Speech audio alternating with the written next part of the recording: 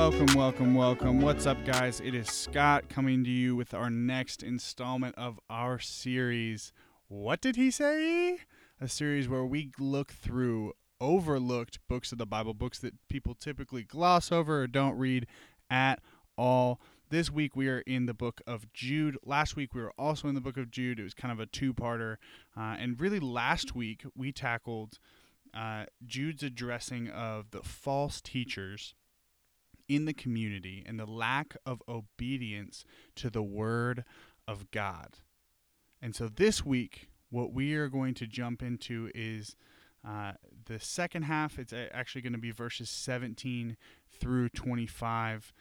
And we're going to see what Judah has to say to us through these verses and how that should play into our lives. So just wanted to give you a little bit of that context.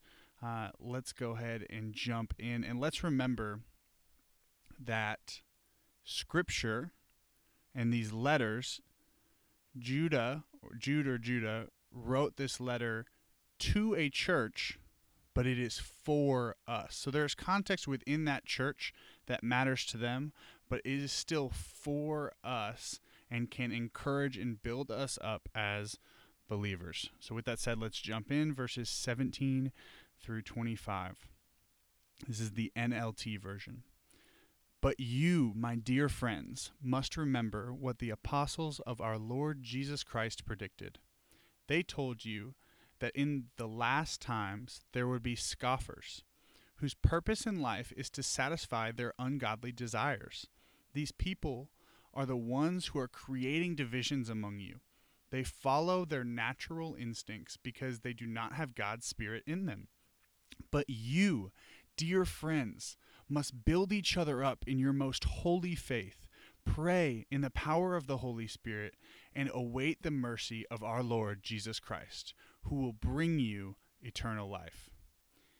In this way, you will keep yourself safe in God's love, and you must show mercy to those whose faith is wavering. Rescue others by snatching them from the flames of judgment. Show mercy to still others, but do so with great caution, hating the sins that contaminate their lives. Now all glory to God, who is able to keep you from falling away and will bring you with great joy into his glorious presence without a single fault. All glory to him alone, who alone is God, our Savior, through Jesus Christ our Lord. All glory, majesty, power, and authority are his before all time, and in the present, and beyond all time. Amen. So, growing up, I played a lot of sports. It wasn't necessarily one specific one until I got to high school. I got a little bit more focused on things like football and wrestling and whatever. But in general, I played a lot of sports growing up with my friends, and competitively. And one thing that my coaches taught me and continued to harp on with our teams throughout the years was to stay focused. And when I say stay focused, I don't just mean, oh yeah, focus up. I mean, when there is another team who is maybe trash talking or trying to get in our heads or telling us, oh, you're trash at this, or you're not good, or anything like that, our coach would continue to tell us to stay focused and play as a team. Stick to the game plan, whatever it was, but to stay focused. And when we look at what Judah is telling this church, we clearly see that he is saying the same thing. He's saying, stay focused.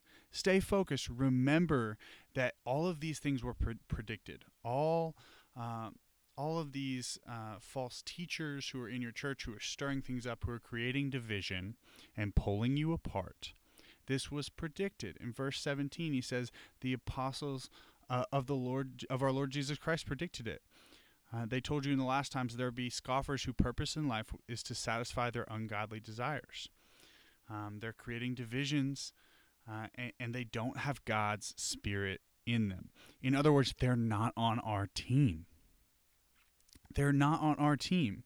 There are going to be people who are going to put things like politics, or there are going to be people who put things like what outward appearances look like, or they're going to put these things that aren't necessarily bad in themselves, but they're going to say that these are the most important.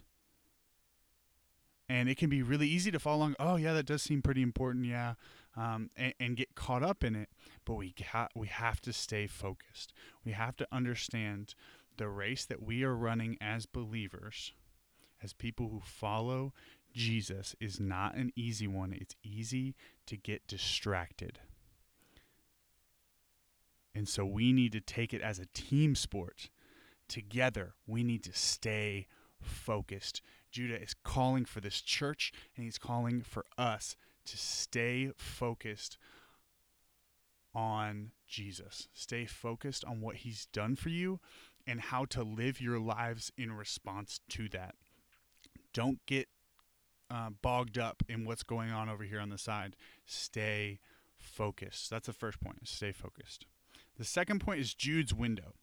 And I'll explain this a little bit.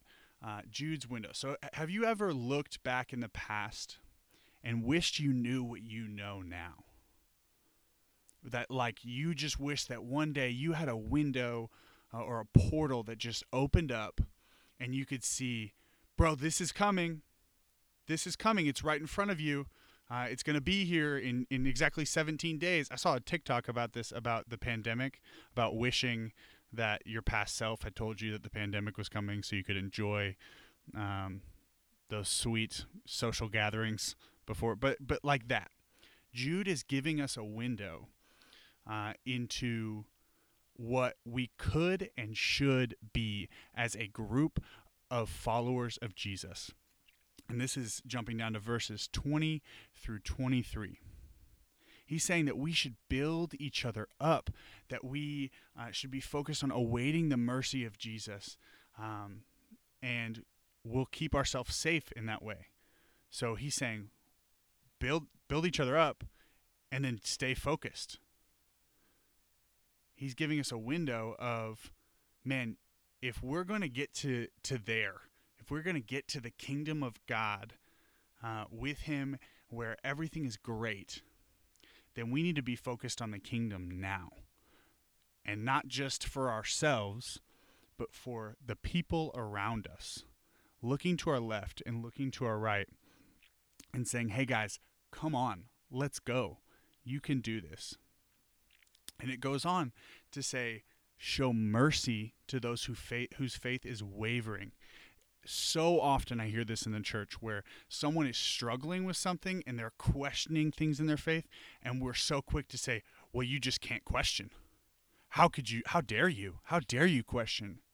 But no, questioning oftentimes leads us to a more sincere faith because it points us to the truth. If we go seeking for truth, or seeking for answers to our questions to God, who holds all truth, then we will be filled. Does that mean we'll be answered exactly how we want to be answered? Not necessarily, but it means that we will be filled. Now, what hinders that or what hurts that is other believers saying, wow, how dare you? How dare you even think about doubting? How dare you be human? And so we have to show mercy to others. It says even snatching them from the flames of judgment, and showing mercy to people, even if we need to do it with caution. So does showing mercy to other people mean that we accept all of their sins and we're just like, yes, those sins are fine? No. And Jude says that. But Jude provides this window, this portal, this vision into the future of how we as believers can be and should be now. We should be building each other up. We should be loving on our brothers and sisters to our left and to our right. We should be showing mercy to those who are struggling and who are doubting. We should be the people that are breaking down walls and barriers to love those people and to point them to Jesus, and we shouldn't be taking them away. So, guys, we got to stay focused. We got to see the window that Jude is giving us. And the third one is true hope. Where's our true hope? Verses 24 and 25, it's a prayer.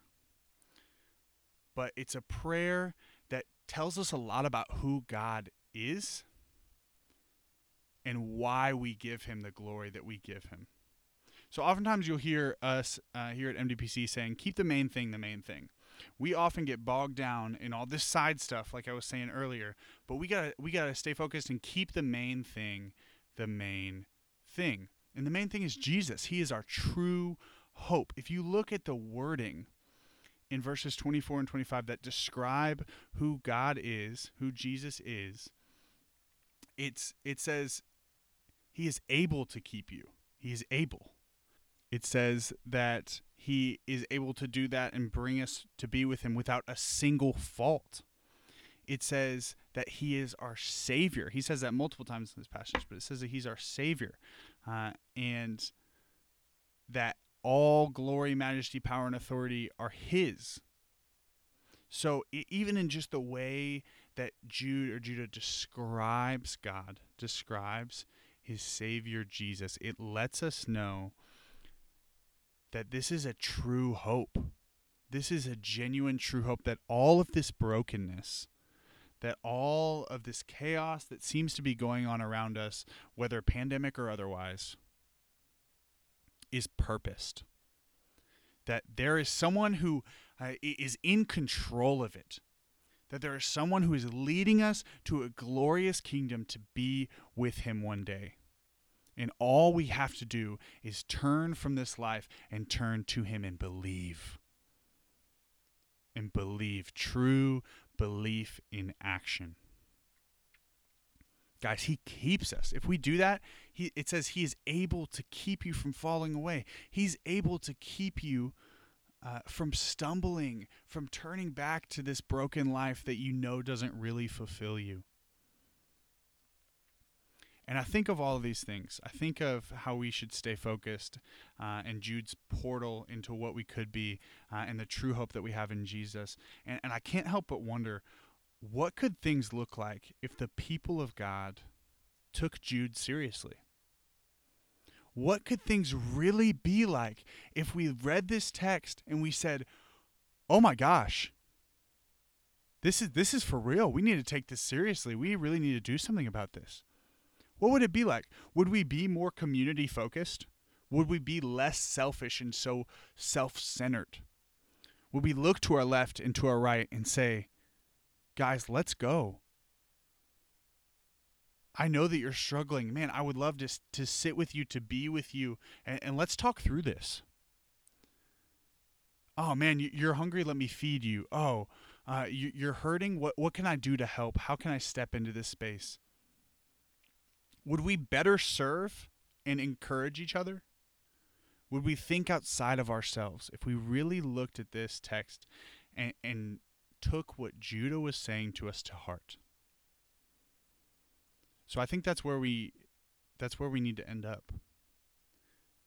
Guys, I think that we need to take a true look at ourselves and see where can we better align with how God wants us to live based on this passage.